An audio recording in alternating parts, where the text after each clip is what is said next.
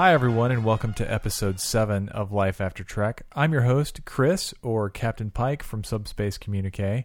Life After Trek is a podcast series where we like to interview former Star Trek cast and crew and kind of get an in-depth behind-the-scenes look into their time in Star Trek and also what they're working on now, current projects.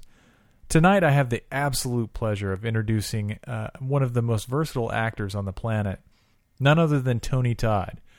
You know, many of you will remember him as Kurn from Star Trek The Next Generation, as well as Deep Space Nine. For us, though, Tony's most memorable role is that of older Jake Sisko in the pivotal episode The Visitor. We actually get to talk to Tony quite a bit about The Visitor, and he gives us some really cool insight into his motivations behind the character. And I don't really want to give too much away because it's a pretty amazing story you guys will really dig. But we also talk about Tony's current projects, including the thousands of films that he's been in. Not thousands, but he's been in so many films and television series. But this was a super special interview for us. Tony's one of our favorite actors, and we hope you guys really enjoy it. So please stay tuned.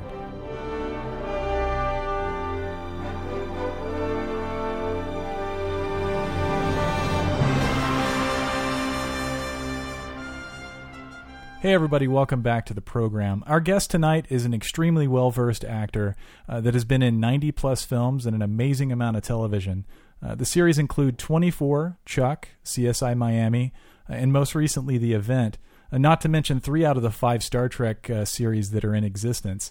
It's with great pleasure that we introduce Tony Todd to the podcast. Hey Tony, thanks for joining us. Hey, thank you for having me, and hello, podcast universe.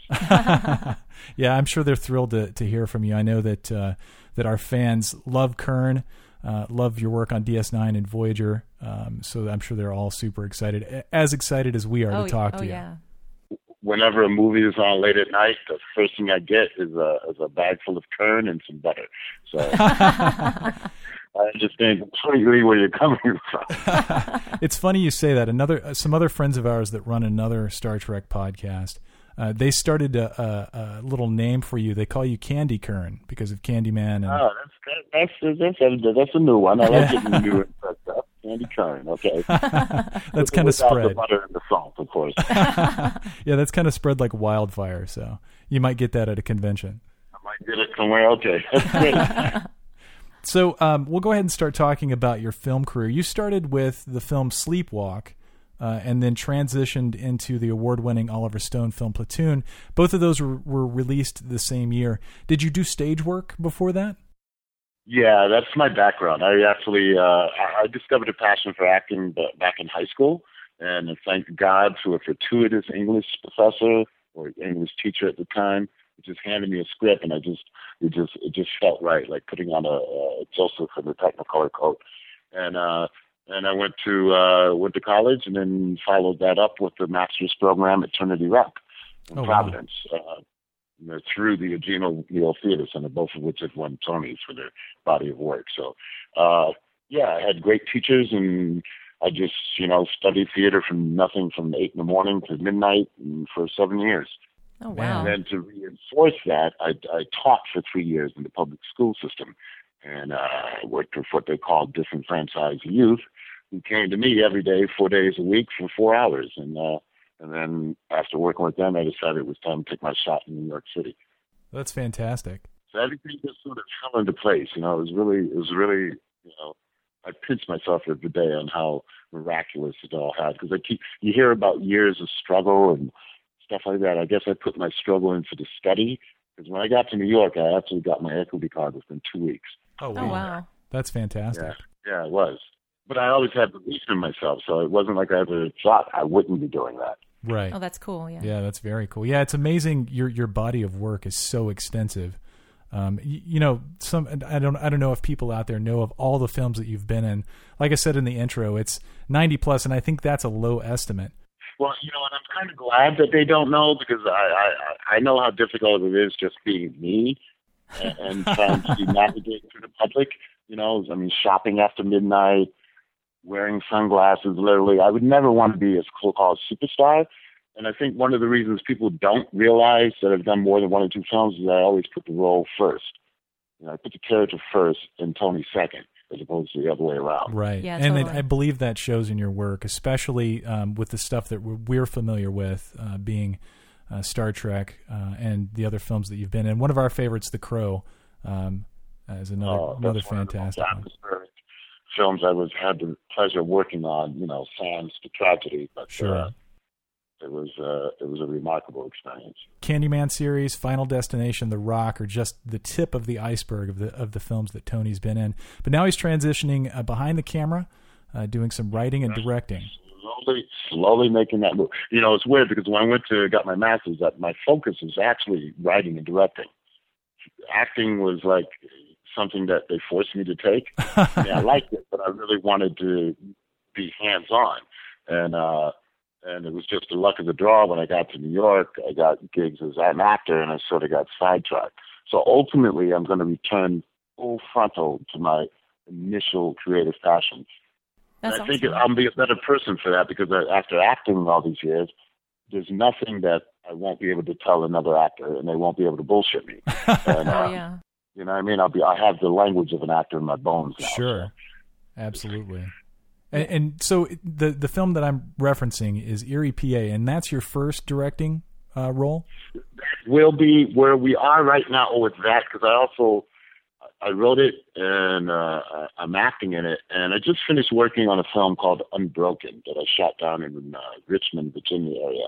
And it was, for me, and I've done a bunch of stuff, but I think it's some of my best work in the horror ghost story category.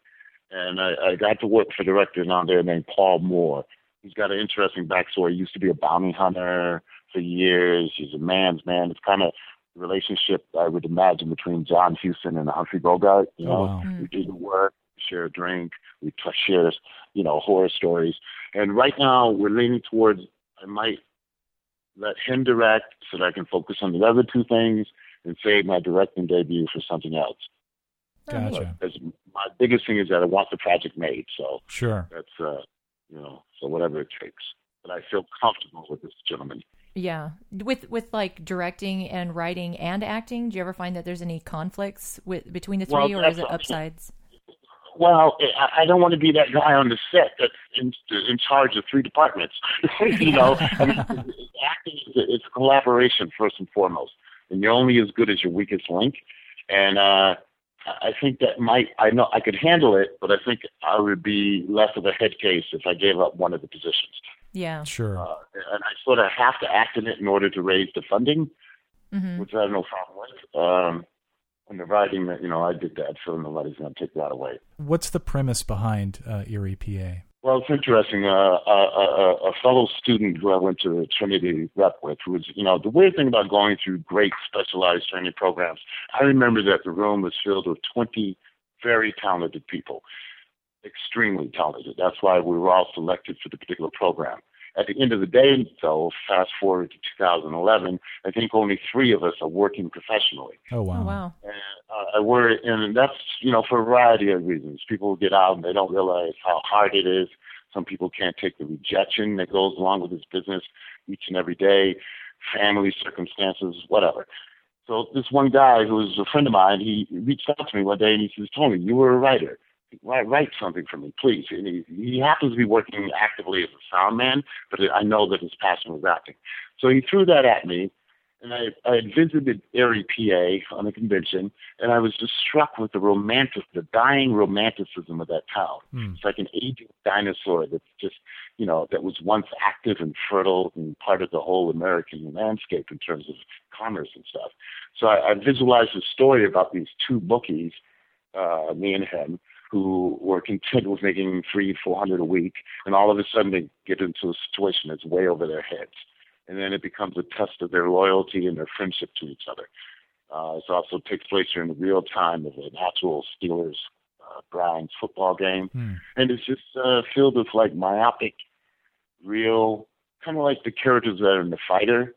Okay. And also my inspiration was also Midnight Cowboy, which is one of my favorite films of all time.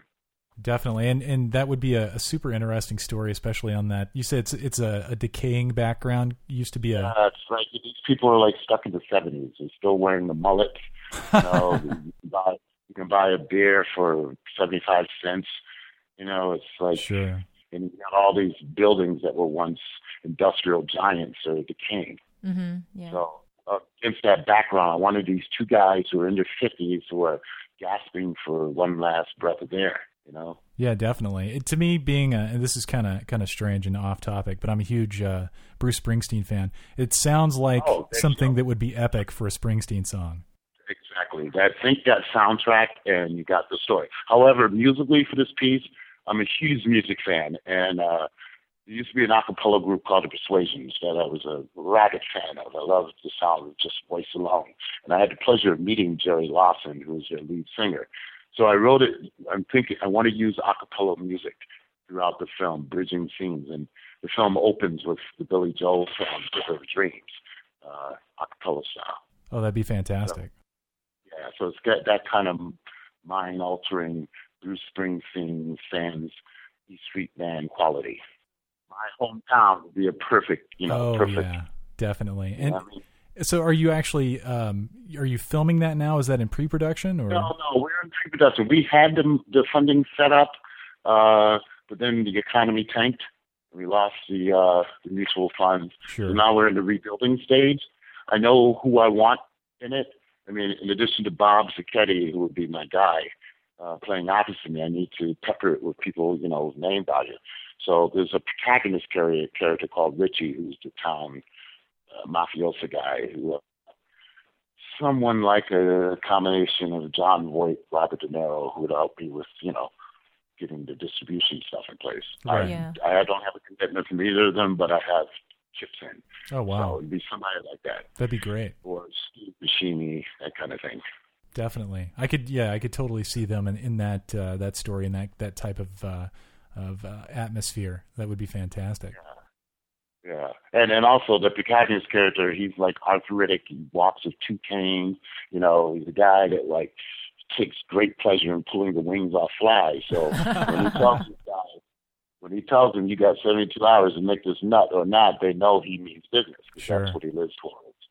Taking pleasure away from other people. Yeah, now you've piqued my interest. I know now, especially I want to see it. with the passion you have talking about it. I totally want to see that. That sounds great. It's my dream project, and it will help me make that transition to taking it to the next level. Sure, absolutely. And maybe at the cost of my my privacy, but those are the breaks. Yeah, definitely. And you said that you just finished. Was it Unbroken? Is that correct? Unbroken. Okay. This was a fantastic little ghost story. Simple, one set, a dilapidated church. I play a man of the cloth whose faith is tested, and it's a beautiful story, man. Can't wait for you guys to see it. Yeah, and when is the release for that one? Well, we just finished it in November, so they're still doing the color correction and getting everything sometime later this year, I imagine. Gotcha. Awesome. Okay. Hopefully now we'll do a debut down there in Austin, which is one of my favorite That would cities. be so cool. Yeah, we would love that. We would definitely show up for that. Oh, yeah, South by Southwest is the choice. And I spent 6 months in Austin, did a miniseries called True Women. Oh, wow. Which was one of Angelina Jolie's first projects before she became Angelina. And I have a fondness for the city. Yeah, we're actually from Southern California. I'm sure I'll probably edit this out because everybody's heard this story on our podcast at least once. But we're originally from Southern California. We moved here to Austin. And it's as close to California as you can get without actually being in the state. Absolutely, without any of the tension. Yes. I remember I was there during that Bat Festival that they had. I thought on paper that's the craziest thing I ever heard of, but it was so cool. In case people don't know that, that's where people celebrate the arrival of the bats. When is that? Yeah, it's pretty intense. Yeah, I can't remember exactly when it is, but yeah, and you get to see them all fly away. It's pretty crazy. It's insane. I love it. If I could just combine the bats into my story and area, that would be a wonderful ending. Yeah. That would be cool. Definitely. So I think what we want to talk about next, you worked with Tim Russ directing and Ethan Phillips in Star Trek Back. Yeah, A Night at the Silent Movie Theater. Now we heard Tim talking about that. We were at Starbase Indy in Indianapolis. He said that the film is still seeking distribution, but it sounds like an interesting story. It is, and I don't know what's going on, but again, we filmed that in the middle of the economic distress. Okay. So the game has changed. The film is completed. I believe in it, And I just got a film that just saw the light of day on cable called Tournament of Dreams, about a girls' basketball team that I deliberately took in for my daughter, who's now in college, and it just now surfaced.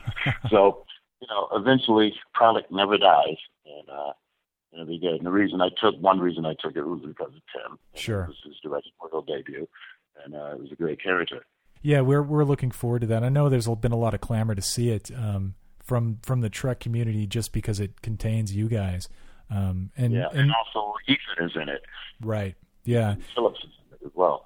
It's so interesting. The Star Trek fandom, they eat up anything they can, something that relates to the people that were in Star Trek. And not necessarily Star Trek related, but they're such avid fans. I had an audition today at Disney for a new TV series, which I won't name because I don't have it yet. Sure. On my way in, I passed by Michael Dorn. Oh, wow. So I always tend to do whenever I go to Disney. And then just last week, I did a voiceover for this new show on Cartoon Network called Young Justice, where I get to play my first superhero called Icon. Very cool. Marina Sirtis is in that cast. Oh, no kidding. It's such a small world. Yeah. Yeah, it is. Particularly with Star Trek. It's a small world and a huge universe. Right, exactly. So in the Disney hallway there, you guys had a small Sons of Moog reunion. That's pretty cool. Yeah. Neither of us had our foreheads on, so. Yeah. No batliths or anything. No. How do you like voiceover work? I'm getting more and more of it lately. It's one of the toughest mediums to crack, because if your voice is too recognizable, I haven't gotten my car commercial yet, which pays fortunes. They want the car to be the star, But I have been getting some niche work. The Transformers was a big help, even though the film ended up winning 4 Raspberries. It still grossed one of the highest grosses in history. Oh, wow. So, and it was cool to be in Transformers. Sure. Oh, yeah. I mean, what grown-up kid wouldn't want that? Yeah, totally. I know. I'm a huge fan of Transformers, so I know exactly what you're saying. And when I got the call from Michael Bay, they said, Michael's interested in you coming. I had worked with Michael on The Rock, and, I go in, he shows me, he's got, all these toys, all these high-tech, $100 million toys. And he says, this is what it looks like. And his enthusiasm just spilled into me, and he didn't tell me right away that he was going to use me. He made me lay down some stuff, and a week later, we secured the deal. Oh, that's awesome. That's fantastic. Yeah. I heard through the grapevine that originally Leonard Nimoy was supposed to do it. Oh, really? No kidding. Yeah, so another connection. I don't know what happened, and, Yeah, now that you heard that here first, folks. Leonard Nimoy in Transformers. That's the rumor I heard. I don't know if it's substantiated, but it makes sense. Sure. And, Definitely. If not one, then another, I guess, huh? Definitely, yeah. And we actually read something about another film called Changing the Game. Yes, and I shot last year. And we saw the plot for it. You could probably give us a little bit more info, but is there a hint of a supernatural twist in that plot? Not directly, no. Okay. No, it's a small film that was shot in Philadelphia, set in Philadelphia, about a young African American kid who struggles constantly between being a Wall Street genius or being lured into a life of corruption. And this filmmaker is a friend of mine. We've known each other for 4 years now, and we talk twice a week. And his passion is just overwhelming. His name is Rel Dowell. I'm on the watch for it, and we were actually one of the contenders for Sundance this year. We didn't get in, but oh wow, there's going to be a life for it. The good thing for me in that film is that I actually played 2 different characters. Oh, no kidding. A small pool of actors that have been able to do that. So, and they're completely different. Oh, that's cool. So, yeah. So that may be the only supernatural thing. People might go, wait a minute. Wait a minute. I thought it was somebody else. So we'll see. Definitely. And is there any news on when that might be hitting theaters? I know Rel is working full time securing distribution and stuff, so that'll be sometime this year. The only one that I know absolutely has a penciled-in date, because it's just of the nature of its enormity, is Final Destination 5. Okay. Mm-hmm. So it's shot in November, and they fully expect it to open at number 1. And if it does, they plan to shoot 2 more simultaneously. So no kidding.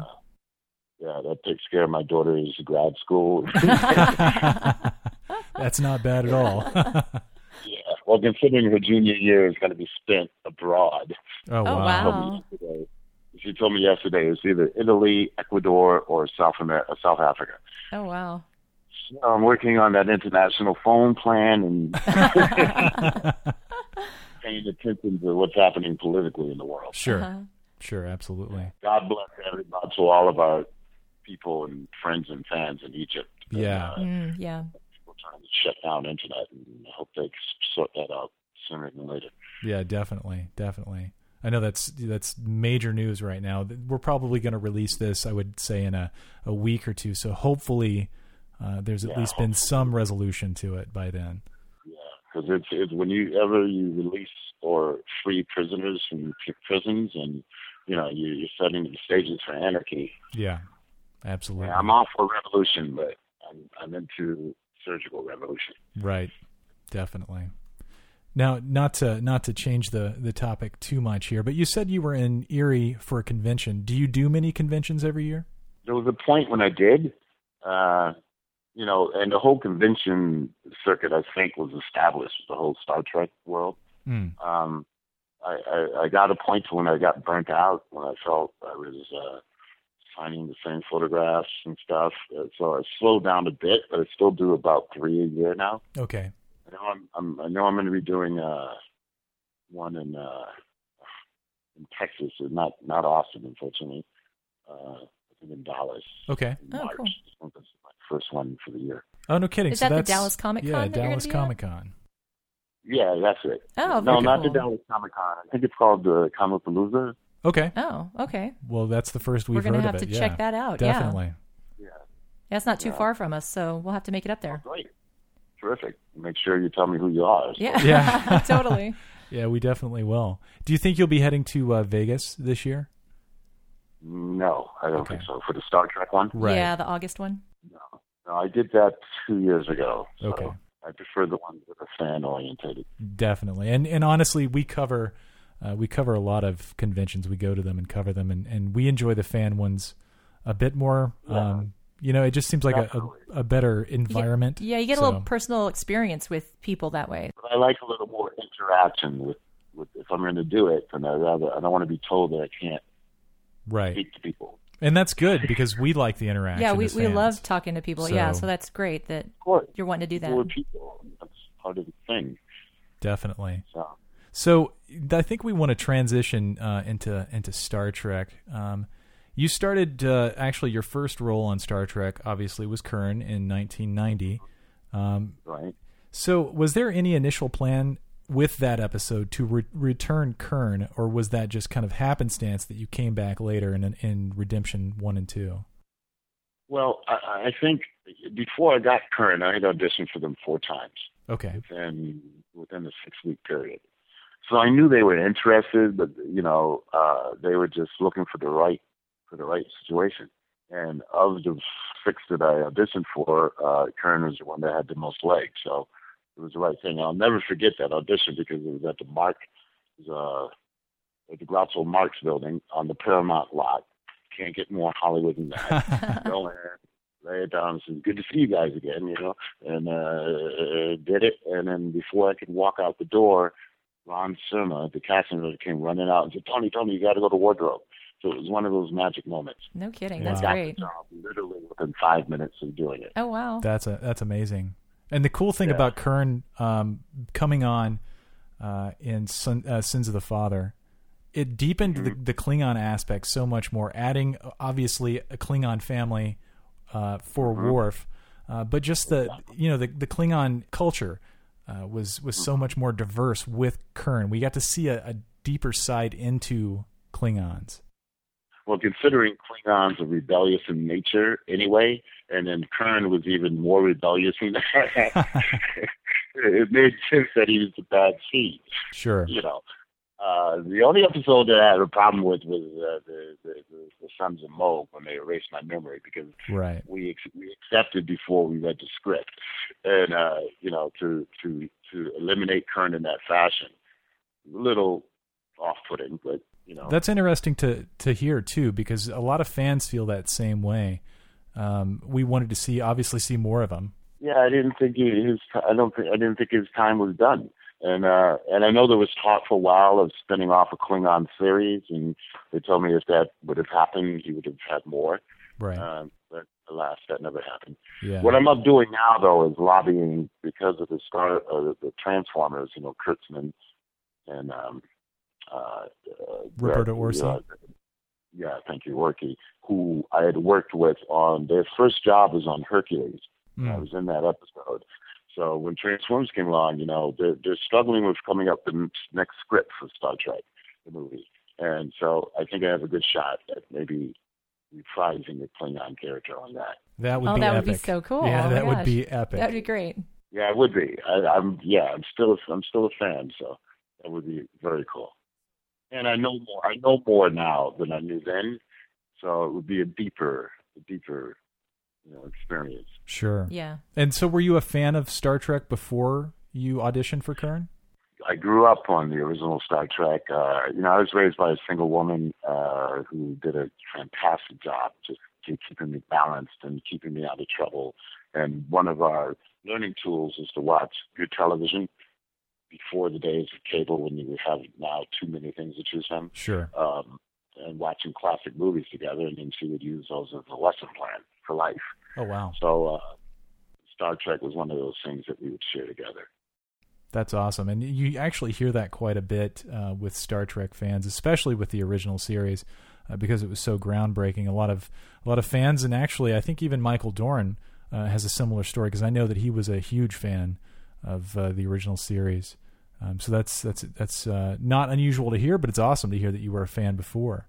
Oh, absolutely. I mean, I'm a fan of anything with a good story and that has some human redemptive, effort. Definitely. And so when you came onto the set of the Next Generation, as a guest star, what was the environment like for you? Well, the show was already a hit, right? If I recall.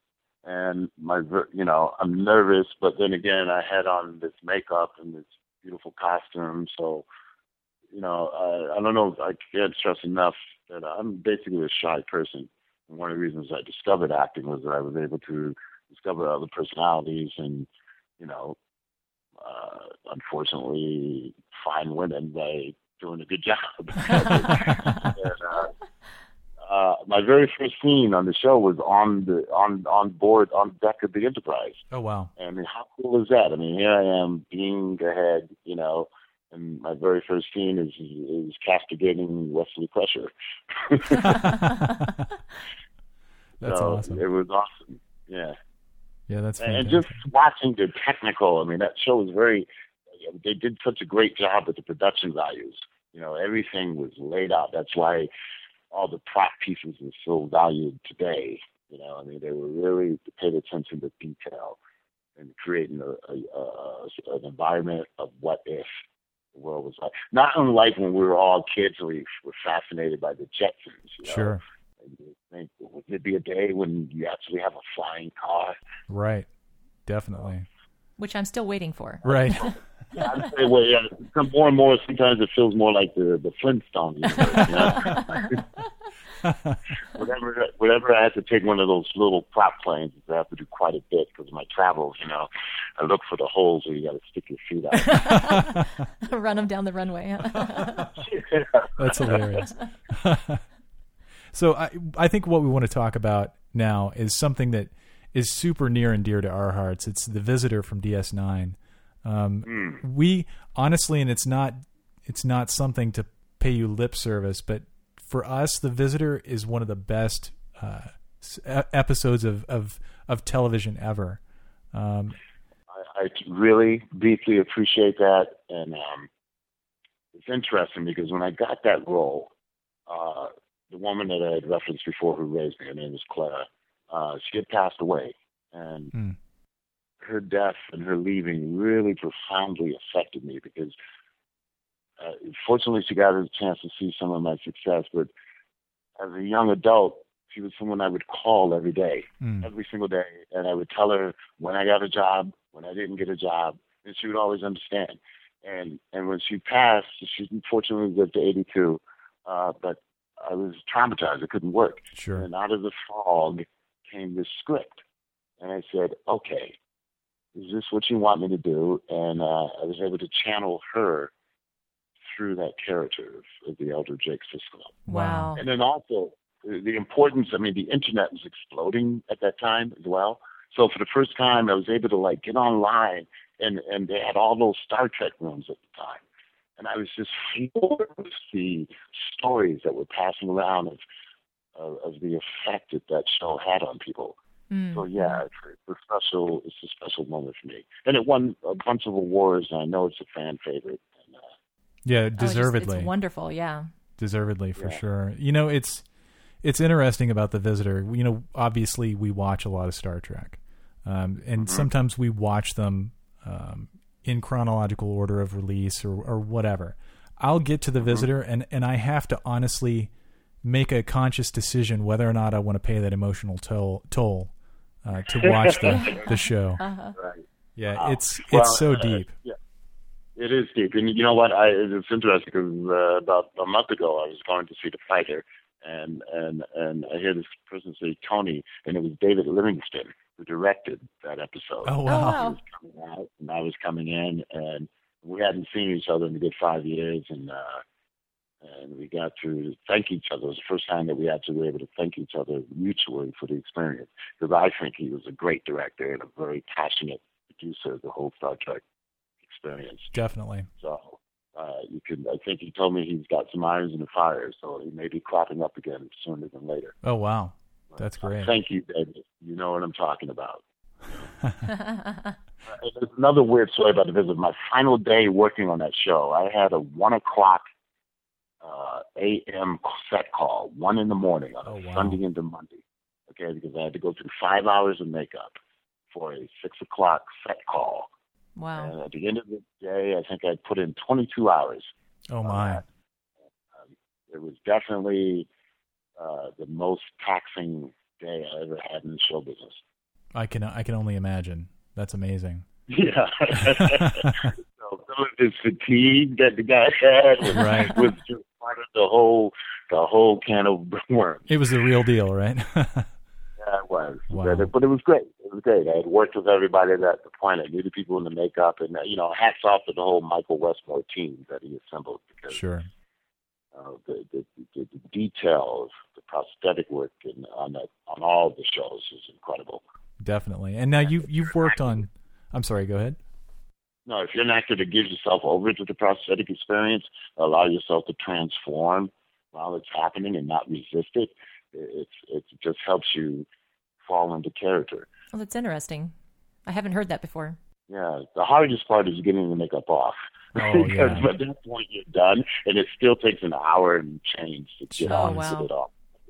Yeah, but you're done. You're spent by that point. Yeah. And I'm sure you get to emote a lot of different stuff. That's the only word I can come up with here. But I'm sure it's a completely different experience for you, being with makeup like that and then without.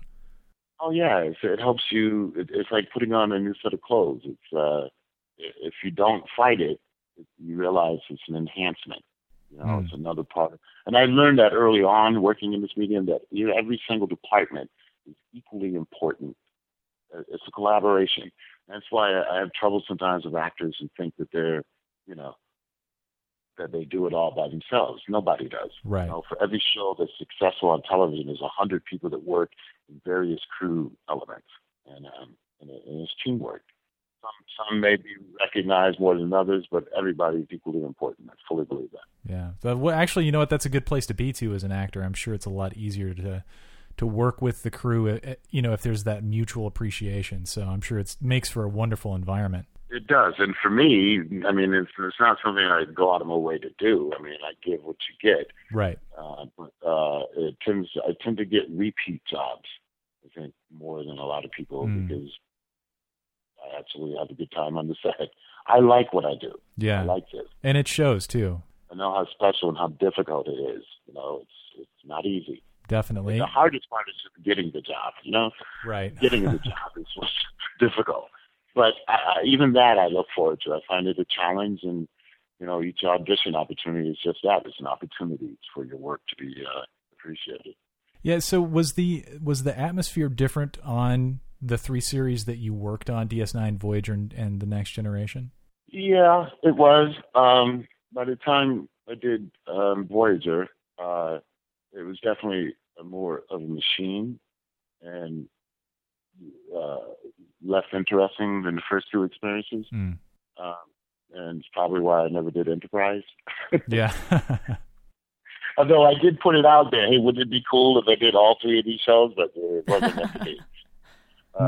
That would have been amazing because you would have been cool. on 4 out of the 5. Not that 3 out of the 5 isn't something that's, something that you can brag about. I did do 3 out of the 5, didn't I? Okay. You did, definitely.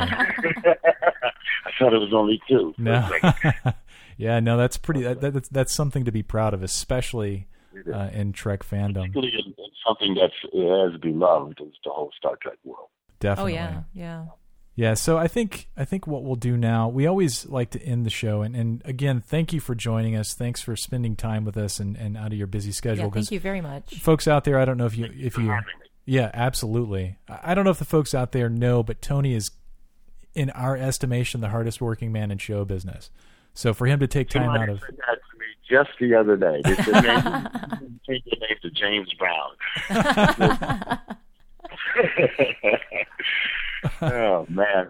But it's a good thing. The day it becomes a chore or a tedious thing, I'll stop. Yeah. Just travel the world. I mean, I enjoy what I do, and it keeps me young.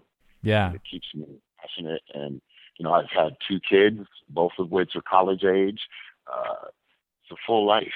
Yeah, definitely. And I get to meet people wherever.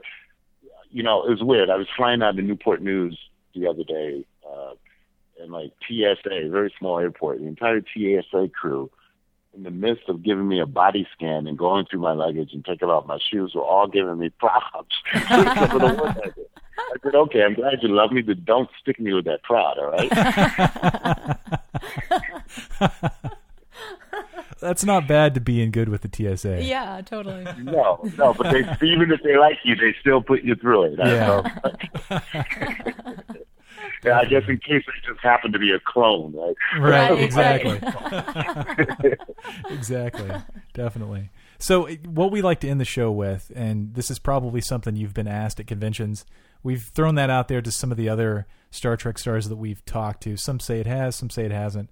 But to make a long story short, a long question short, what's your favorite episode of Star Trek? And it doesn't necessarily have to be one that you've been in, but the door's wide open. Whatever you find most interesting. Any series, any episode. Okay, the one that probably had the most profound impact at the time that I saw it was A Trouble with Tribbles. Yeah, that's a great episode. Mm-hmm. That would probably be it. I mean, there's lots that I like, but if you ask me for one, so. It had everything. It was whimsical. It was imaginative. I believed the situation, and I think at that time that, Sir William Shatner was thoroughly enjoying himself. Yeah, definitely. And there were Klingons, so it all comes full circle. Yeah, there you go. No, that's fantastic. And of course, ours again is The Visitor, and I don't know of a Star Trek fan that hasn't seen that, but if you're listening to this podcast right now and you haven't seen The Visitor, hit stop and go watch it. I mean, it's something that everyone needs to see. Yeah, it's great. So many people have told me that they've been able to get people that weren't into Star Trek by showing them that episode. I think that's the highest compliment. Yeah, I could totally see that. It's the perfect science fiction story too, because it's telling an emotional, story through the veil of science fiction. Right. One more thing I just want to plug that you didn't bring up that is Star Trek related. I did that small movie called Man from Earth. Okay. Which I don't know if you've seen, but it was written by Jerome Bixby, who wrote Fantastic Voyage and some of the early episodes of Star Trek. Oh, wow. And John Billingsley is in it with me. We have those 2 connections, and everybody that's seen it has raved about it. So Man from Earth, small film, set in one location. What's it about? It's about a bunch of professors who gather to say goodbye to another professor. And as the evening goes on, he tries to convince us that he's from another planet. Oh, interesting. Yeah, and as it progresses, we begin to believe him, and then the rug is pulled out from everybody. Oh, wow. Oh, wow. Yeah, we're going to have to check that out, totally. Check it out. I know it's available. Amazon, Netflix, all that. Definitely. And folks out there, Man from Earth, check that out for sure. Man from Earth. Definitely. So thank you so much for spending time with us. And this is one of the highlights of being able to do a podcast, being able to talk to you. Enjoy, have fun down there, and also you guys aren't hit by the weather pattern, right? Well, it's a little cold, but we yeah. aren't getting much of the weather, quote unquote. So yeah, it's cold for here. You got down into the 20s, which is definitely cold for some Southern Californians. Yeah, so. yeah, it was cold to us. I heard in Dallas it was -3 this morning. Oh wow! No kidding! Oh my gosh! Yeah, that's not us, thank goodness. The airport shut down. So, oh my gosh! Wow! Global warming, everybody. All right. Totally. That's hilarious. Oh, thank you so much. Yeah. Oh, and thank you for mentioning your Dallas appearance, because we're going to have to definitely be there for that. Yeah, we'll be there for that. Yeah. Okay, thank you. I look forward to meeting you. Thanks you so too. much. It was a pleasure. Mm-hmm. Bye-bye. Thank you, guys. Thank you. Bye. Bye-bye.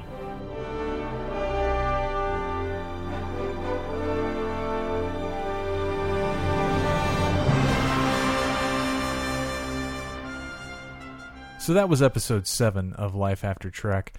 We had an absolute blast talking to Tony Todd. I think this is probably one of the most memorable interviews for us because Tony is one of our absolute favorite actors. I wanted to give a quick shout out to a couple other podcasts that we dig. Obviously, TrekCast.com. I mentioned them in this episode, and unfortunately not by name. Sorry about that, guys.